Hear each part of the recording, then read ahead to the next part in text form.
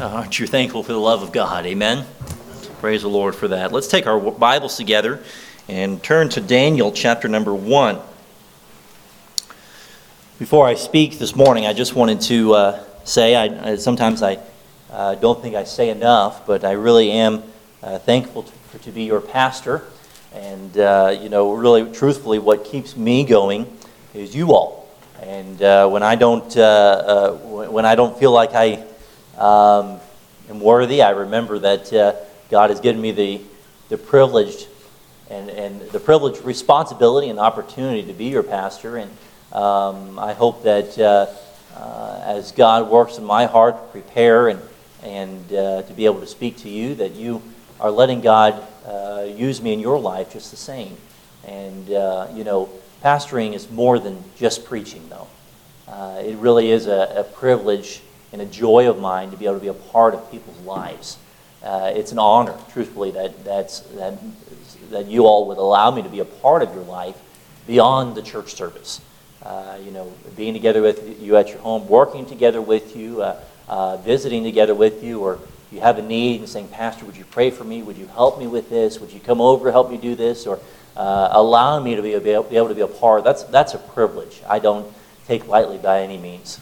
And every time I'm reminded of that privilege that God has given me as your pastor, it reminds me of how great of a responsibility I have before God in the matter of preaching, just the same. Because I hope that, as I believe it is, that it's your heart's desire when you come to the house of God to receive what God has for you.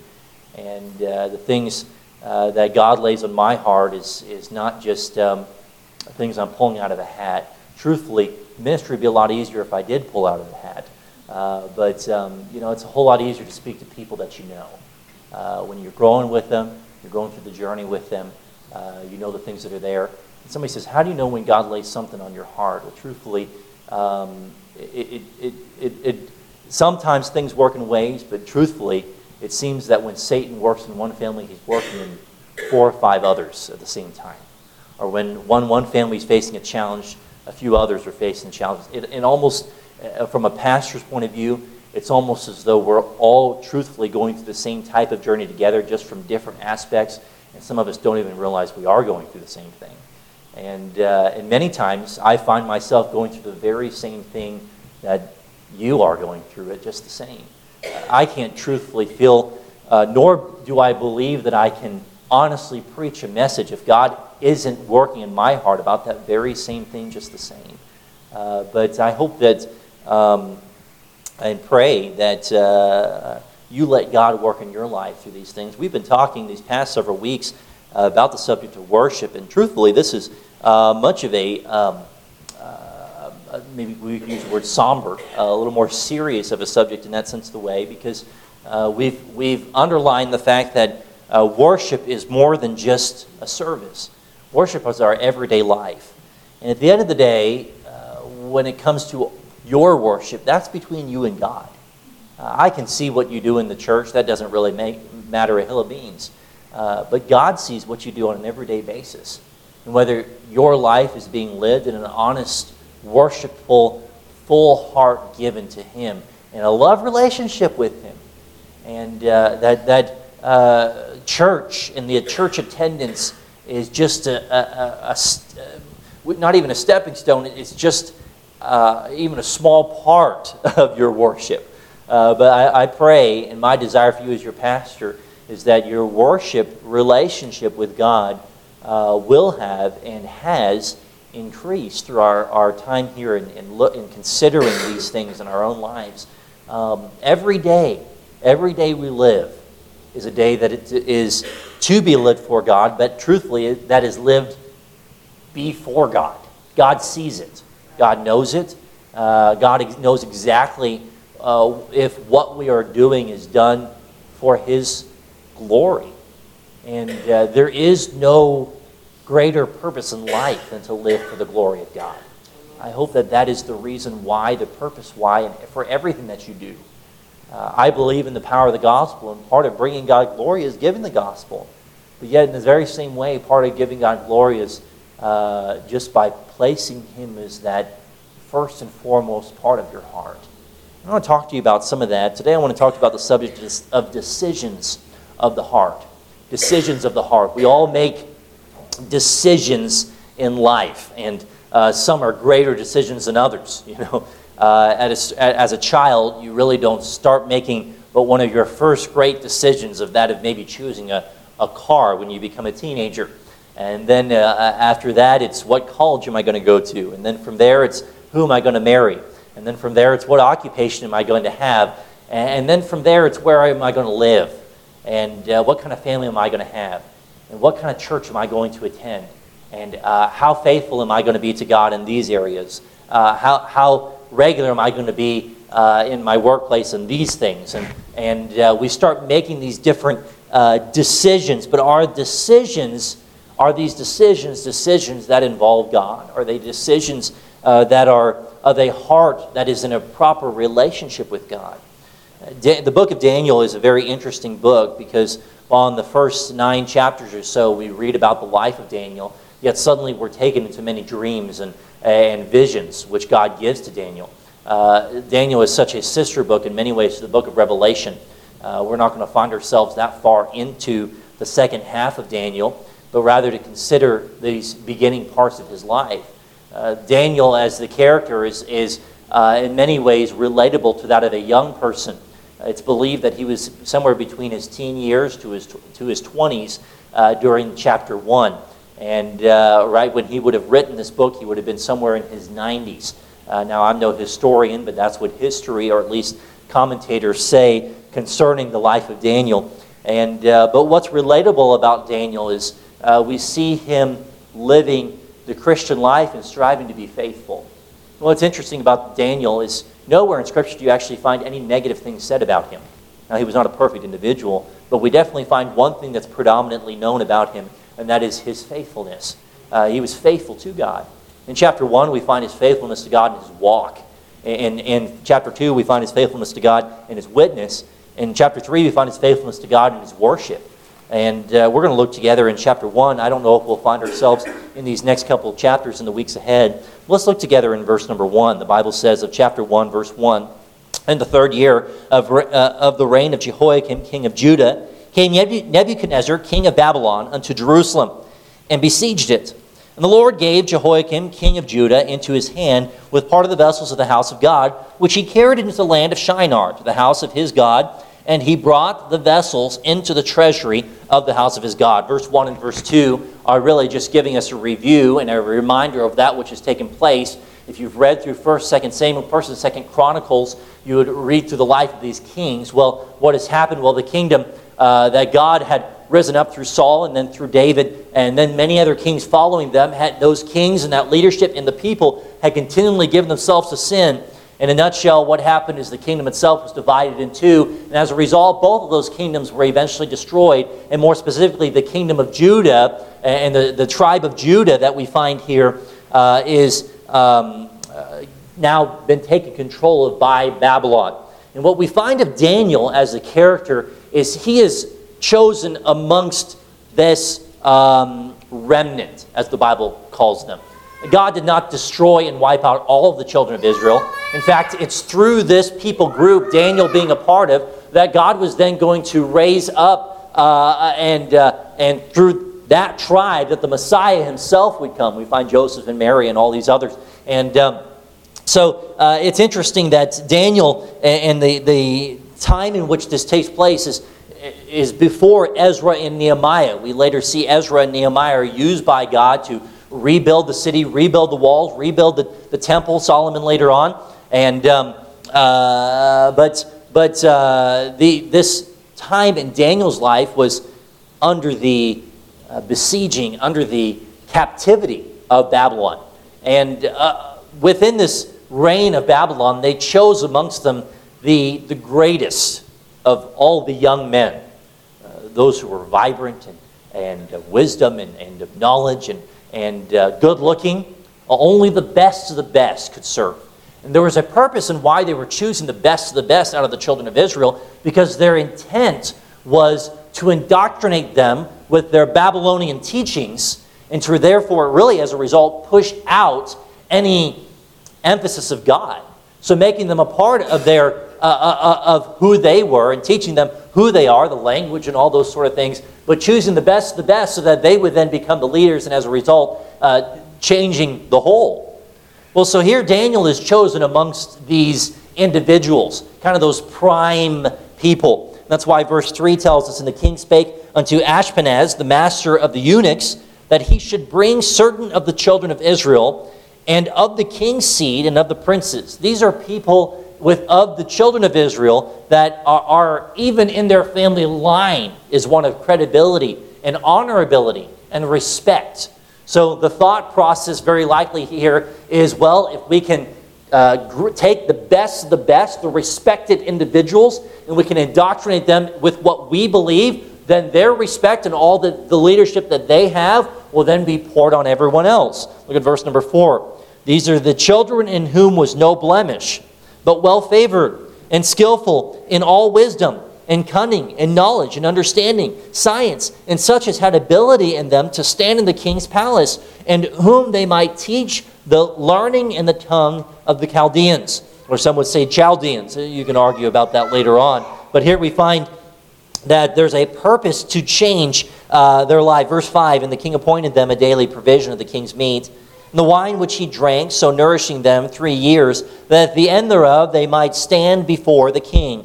Now among these were the children of Judah, Daniel, Hananiah, Mishael, and Azariah, unto whom the prince of the eunuchs gave names. For he gave unto Daniel the name of Belteshazzar, and to Hananiah of Shadrach, and to Mishael of Meshach, and to Azariah of Abednego. But Daniel purposed in his heart that he would not defile himself with the portion of the king's meat, nor with the wine which he drank.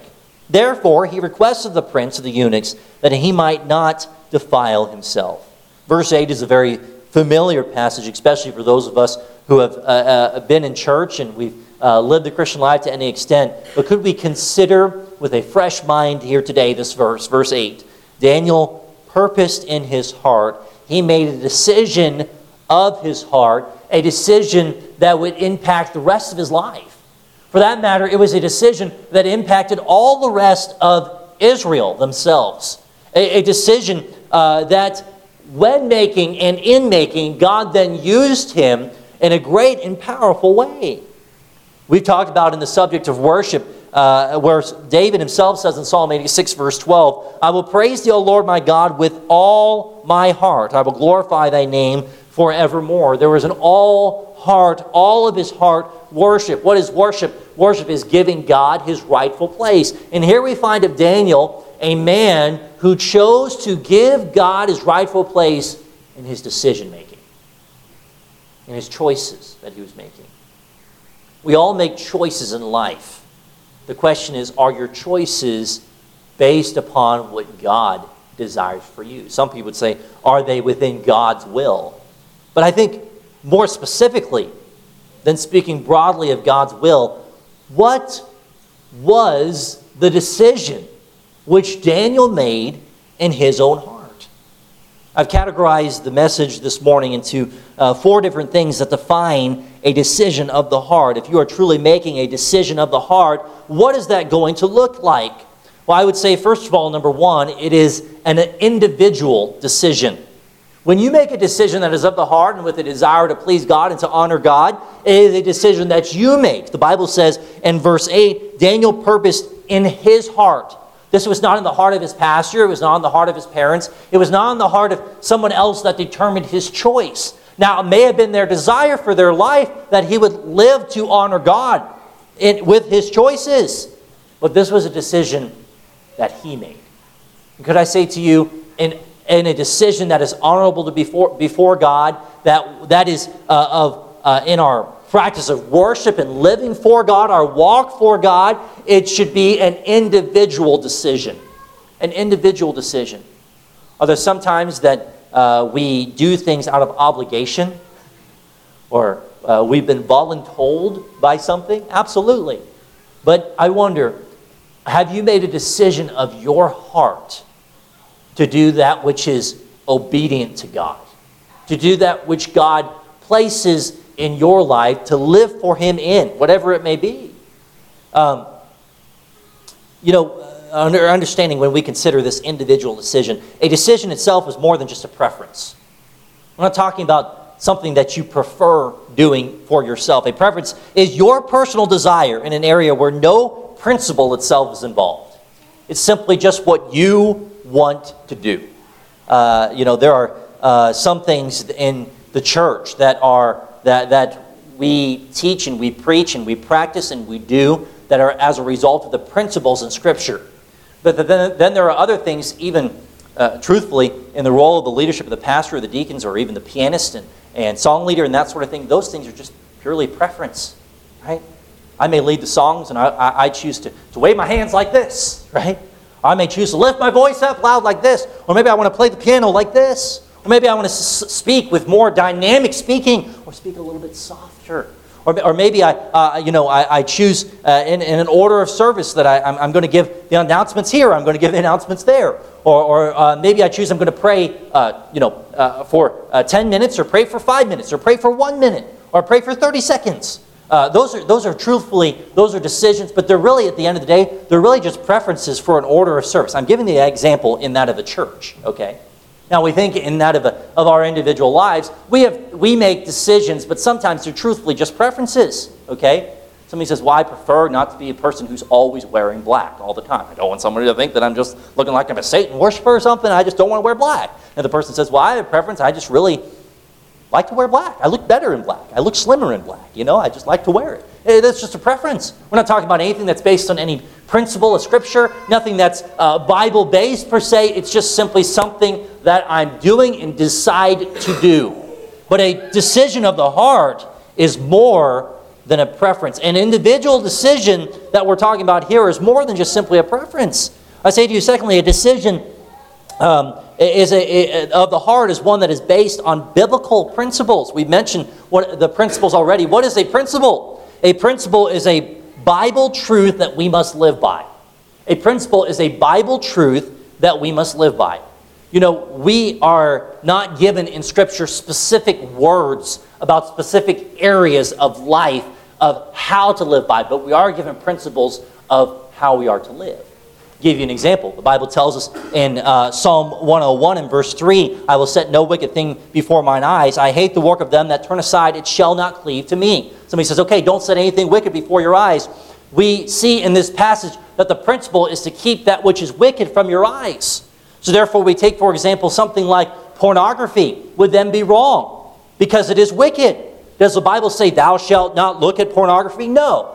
But it does say that we're not to set any wicked thing before our eyes. That's the principle. Okay? This is a Bible truth that we must live by.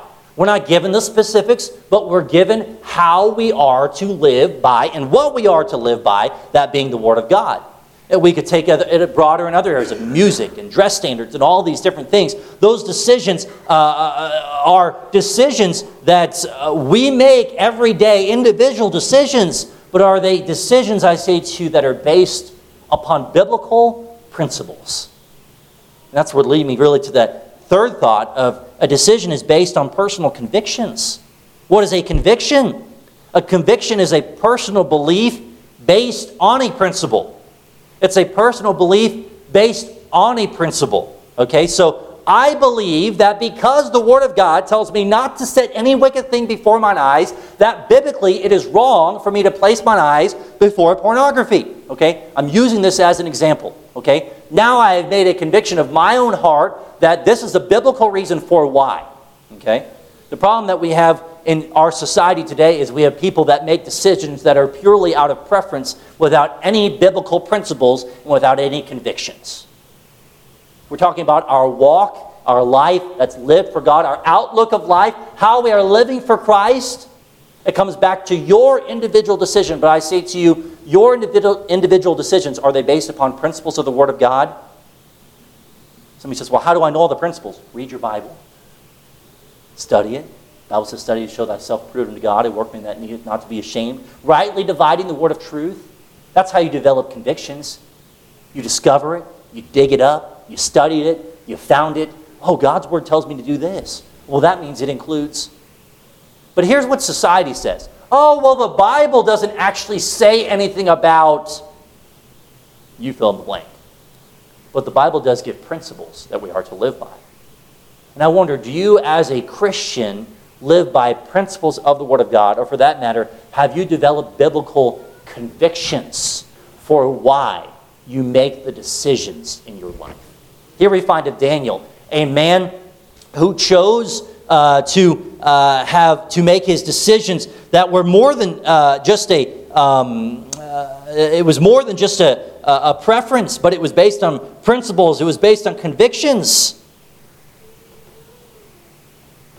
Let me say to you that we find of these things which define the decisions of the heart that it's individual, but secondly, it is to be a decision that maintains standards. It maintains standards. Now, we've explained already what is a preference. A preference is a personal desire in an area where we have no principle. Okay? A principle is a Bible truth that we must live by. Convictions is a personal belief based on the principle. Okay? So what then is a standard? A standard is a guideline to help you to maintain your convictions. A standard is a guideline to help you to maintain your convictions.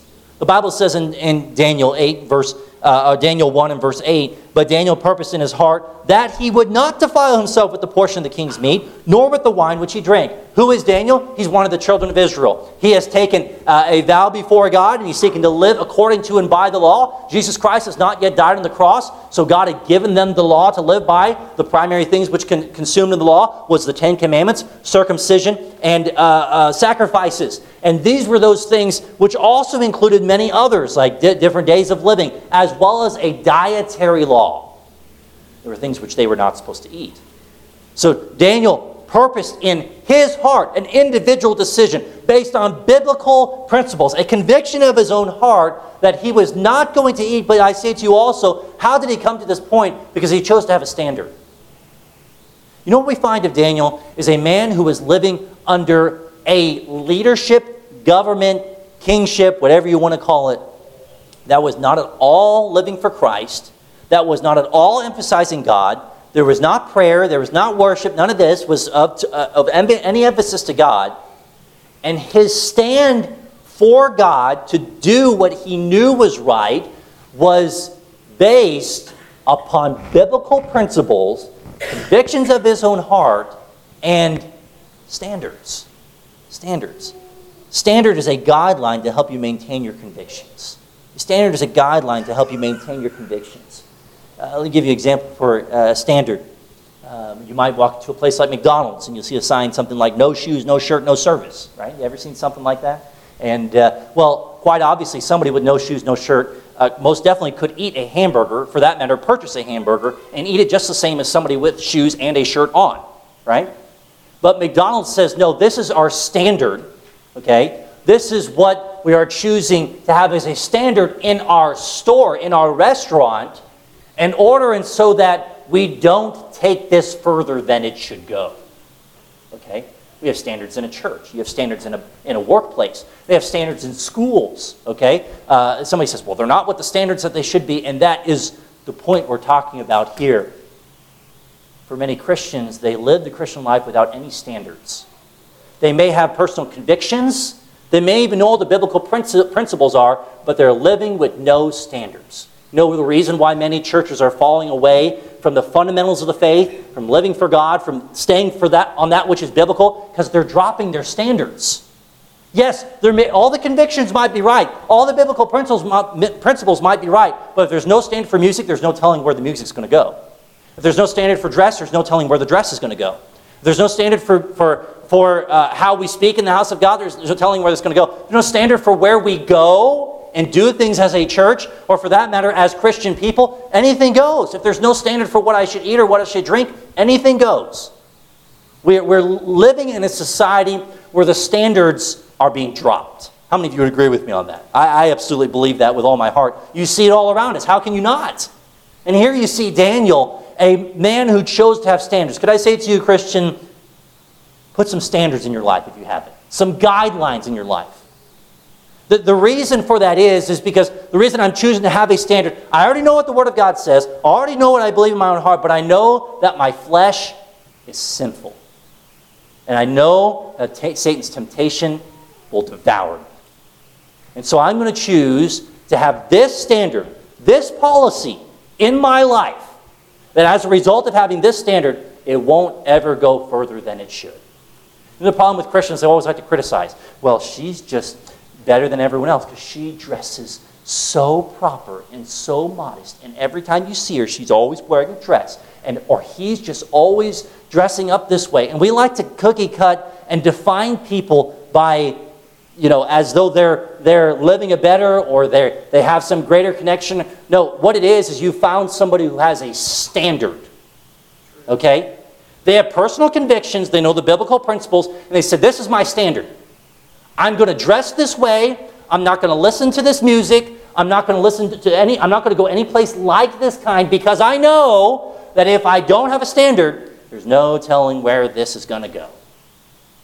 That's why you see, unfortunately, but today pastors and preachers, getting drunk, churches having dances and dance clubs, and a place that is to be a place that centers on worship, where people gather together to worship God, are now under an even greater and stronger temptation to do things of the flesh. Look, everyone has different preferences, okay? We're not talking about preferences here, because there are things that I prefer in the leadership of a service that others do not. It's not based on any biblical principle. It's just what I choose to do in my leadership, okay? I'm a different person than everyone else, okay? Preference. Now we come back to the individual. Are you living the Christian life simply on preferences?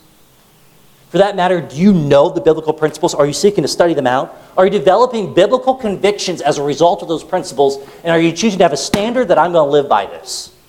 I'm choosing to dress this way, to talk this way, to go to these places, to listen to this kind of music, because I know that if without a standard, anything goes. Do you live by standards? Here's Daniel, a man who chose to live by standards. He says, I know what God has commanded me to do. I'm supposed to live by this dietary law. I'm not even going to have anything to do with it. And so we find a decision of the heart is one that is of an individual decision. It's your decision. Nobody's making it for you. It's a decision that's maintaining standards. You're not dropping them. You're placing them there to help guide you into that which is right. But we find also of Daniel's decision, and this hard decision which he made, it was an influential decision. It's quite interesting when you read verse 8. But Daniel, here's these other men are mentioned. Daniel, individually, purposed in his heart that he would not defile himself with the portion of the king's meat. Can I just back up here a second? Maybe you've done this study before, but have you ever reminded yourself of all the Hebrew names that are given here? The Hebrew names in Scripture always had a purposeful meaning that defined sometimes the working of God in that individual's life, or how God was going to work, and distinctly given that spoke concerning God himself. And this was what Babylon was seeking to push out of all these good-looking, knowledgeable, wisdom-filled individuals, Daniel included. And so it's interesting that when they renamed them, it's not just simply for the sake of, we're just going to give you a new name that we understand. No, they're giving them Babylonian names. They're changing the meaning of their name. It's interesting that Daniel's name means God is my judge. Hananiah's name means Jehovah is gracious. Mishael's name means who is he that is God. And Azariah's name means the Lord is help. And yet here Babylon's seeking to push all this out. We want you to be known by a different name. We want you to live a different way. We want you to speak a different language. We want you to live how we're living. And you progress to chapter 3, they're bowing down and worshiping idols. Boy, don't we see that in our world today. A push and a push and a push and an agenda. And all that has to happen for the believer is just to drop my standards. And suddenly all those biblical convictions become less and less important. I'm not even living by this because I'm already doing this. You see, they work hand in hand. The question is, Christian, do you have standards? Do you have reason? Do you have principles, biblical principles and convictions for why I'm living the way that I'm living, for why I do the things that I'm doing? But the Bible continues. We see that the Bible says Daniel made the decision of his heart. He didn't make the decision for Shadrach, Meshach, and Abednego. Okay? This was not the decision which he made for them. But when we come to verse 10, here's Ashpenaz, the master of the eunuchs. The Bible says in verse 10, and the prince of the eunuchs said unto Daniel, I fear my lord the king, who hath appointed your meat and your drink. For why should he see your, what's that next word? Faces.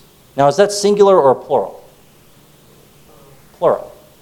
I believe that we find here an influential decision of Daniel.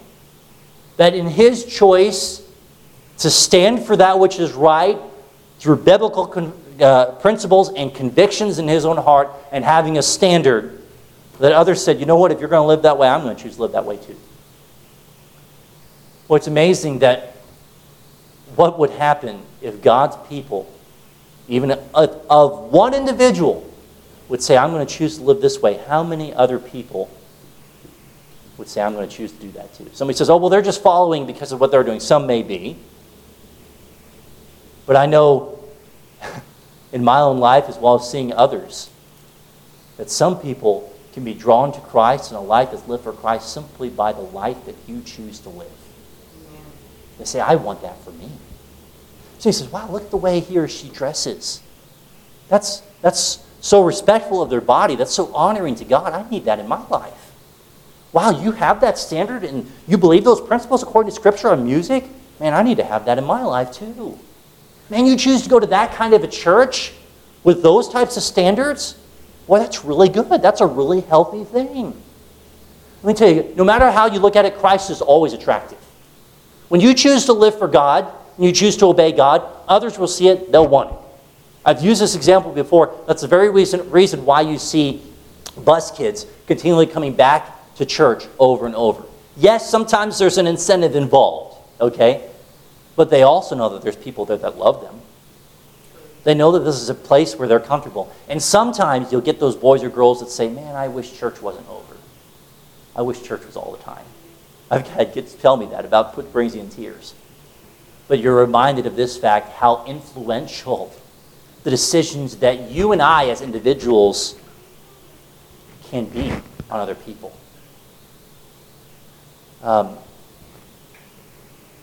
It's amazing when you do a church project, it doesn't matter what it is. If you get a group of people together, nobody likes to be the first person to leave, right?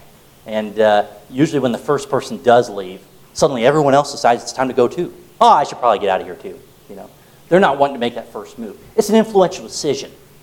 And what my point is every decision we make can be influential to the others around us. Because others are watching us. And we all have different people who look at us and respect us to different levels. Are you making decisions that influence others for the sake of Christ? Because you realize what the opposite of this is. And you call yourself a Christian and you listen to that kind of music? And you go to that kind of church?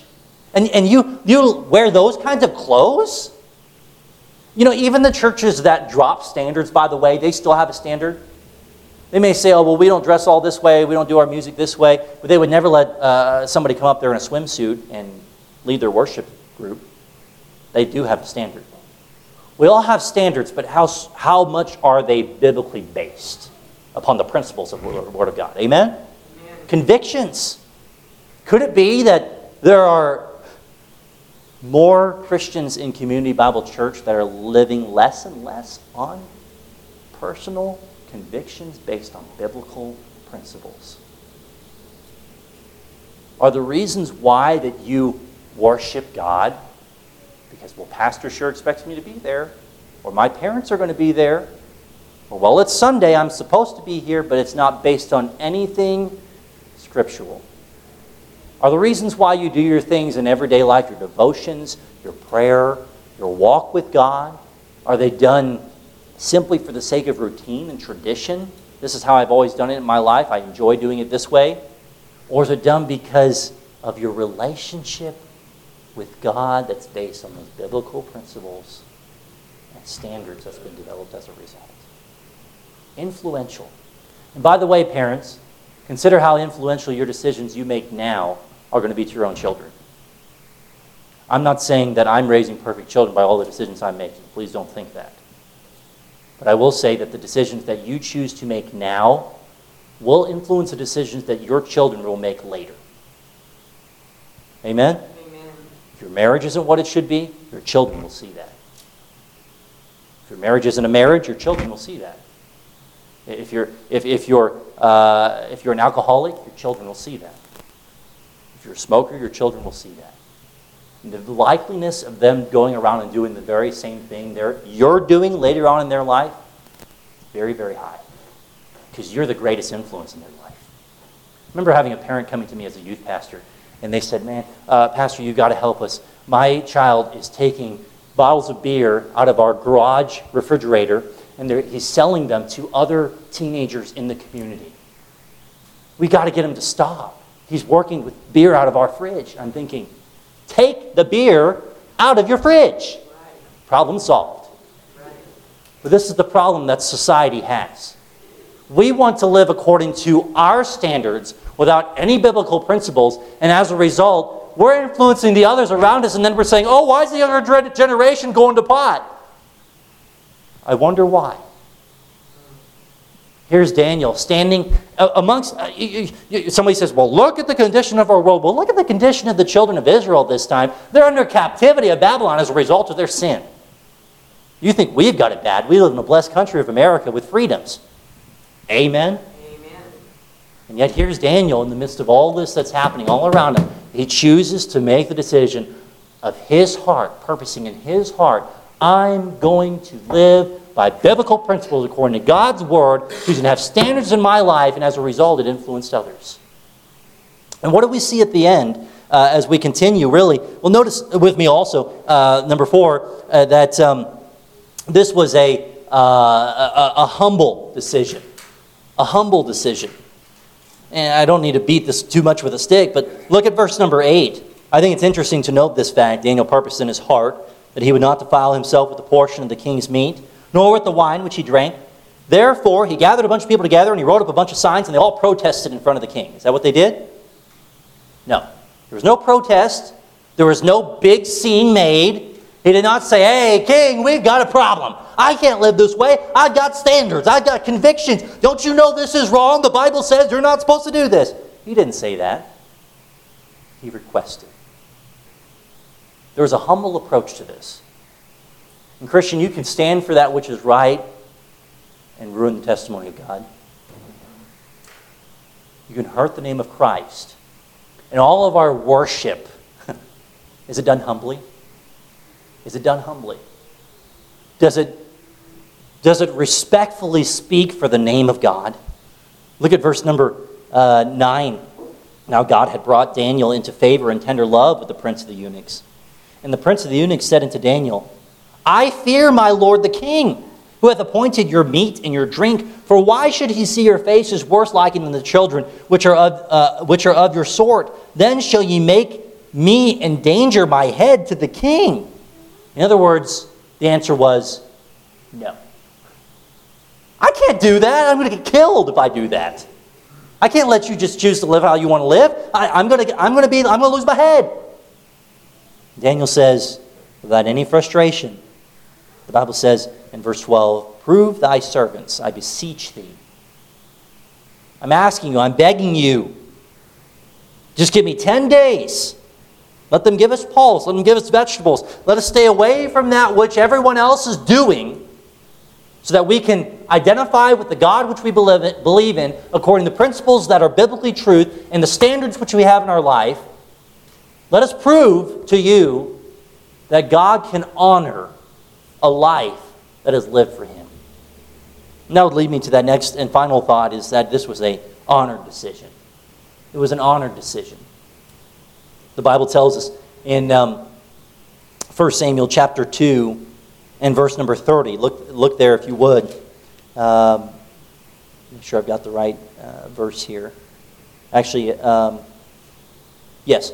But the Bible says, but as for me, this secret is not revealed to me for any wisdom, that I have more than any living, for their sakes that shall make known an interpretation to the king, that thou mightest know the thoughts of thy heart. The Bible tells us elsewhere in 1 Samuel, I'm still looking for that verse. There's another verse that I'm looking for here. That's okay. The Bible tells us that God blesses his decision. Look at verse 17, Daniel chapter 1. Daniel chapter 1, look at the honor that God brings into his life. For as for these 4 children, God gave them knowledge and skill in all learning and wisdom, and Daniel had understanding in all visions and dreams. God blesses his education. You remember what's happening here, okay? These guys, more or less, they're going to the University of Babylon, okay? Not by choice, but by choice of Babylon. You're going to get educated, you're going to learn the language, you're going to do what we do. Daniel says, no, I'm choosing to live by that which I know is right. And as a result, God blesses. Here's the end of the result. God blesses. He blesses education. Verse number 18. Now at the end of the days that the king had said that he would bring them in, then the prince of the eunuchs brought them in before Nebuchadnezzar. And the king communed with them, and among them all was found none like Daniel, Hananiah, Mishael, and Azariah. These are individuals that, as you would read in this passage, they didn't just stand out in their countenance, verse 13, by the way they looked. They stood out in their education, who that God had blessed them to be, their knowledge, their wisdom, all that they had, their sharpness. These were some sharp guys. The Bible continues in verse number 19, or verse 20 rather. Verse 19. The king communed with them, and among them all was found none like Daniel, Hananiah, Mishael, and Azariah. Look at the last phrase there. Therefore stood they before the king. God blesses their occupation. Now they're given a high position from where they once were. They're given a greater place of recognition than everyone else. They are able to stand, that phrase is speaking of, they're able to stand together with the king. One of his advisors, one of his come-to guys, one of the ones who represent the king and hopefully represent him well. The Bible says in verse 21, and Daniel continued even unto the first year of King Cyrus. What we find of Daniel is that he lived through the remainder of the Babylon Empire into the empire of Persia. Persia eventually destroys Babylon, and eventually we see Persia itself, God destroying them and the people being brought back to God through Nehemiah and Ezra and these others who lead the way. Remember, it's the king of Persia that we eventually would find Nehemiah himself as that cupbearer. Okay? Here's Daniel in the midst of all this. As a result of his choices, his decisions, God honors it. He allows continuation. In other words, he blessed his life. He gave him longer days of living. Somebody says, well, Pastor, are you saying I'm going to live longer if I live for God? I believe God does bless a life that's lived for God. He does bless the longevity of someone's life when they choose to honor him with their life. It's no small thing when you talk to people who are, we would say, older in years, up in years. I'm going to tell you about the many things, if they're a believer, the many things which they did for God. Many ways they served God. God blesses the life, physical, but also in every aspect. Your whole family, your possessions, every area of your life is blessed as a result of decisions that are of obedience to God, faithfulness to God. Don't excuse yourself, the country we live in, the temptation, the society we live in. It's too hard to live for God. Compare your life to Daniel. Don't let yourself live the Christian life without any standards, for that matter, without any desire to dig out the principles of Scripture. Remember, a person can have standards without any biblical principles. A person can have biblical principles without any biblical standards. Okay? They work hand in hand. And yet some are just simply living life out of preference. It's just how I want to live. It's what I want to do. Just live how I want to live, do what I want to do, enjoy life to its fullest. When God looks at your life to see a life of worship, David says, I'll praise God, I'll worship the Lord with all my heart. With all my heart. Decisions you make define the condition of your heart. The Bible says, out of the heart are the issues of life. Out of the abundance of the heart the mouth speaketh. Your life speaks for the condition of your heart. Can I put it bluntly? If you work 5 days or 6 days in a week, 40 hours plus, you come to one church service in the day without any Bible reading, nothing else, and you believe that's a worshipful life to God, sorry, but it's not. If you simply go to church and then you go out and you're partying and you're just living life to its fullest and just doing whatever you want to as you please without any biblical standards or principles in your life, that's not true worship before God. If your reason for coming to church is based upon how things are done and not about who the emphasis is made upon, you're coming to church for the wrong reason. See where we're getting in all this? God gives us these principles to live by. And the argument, the devil's advocate says, well, the Bible doesn't say anything about that. The Bible gives us all principles all through Scripture to live by. And if we would choose to live by those principles, develop convictions, and place standards in our life to maintain, to be a guideline to live by, oh, what a different life of worship we would have. With every head bowed and every eye closed. I wonder if God has worked in your heart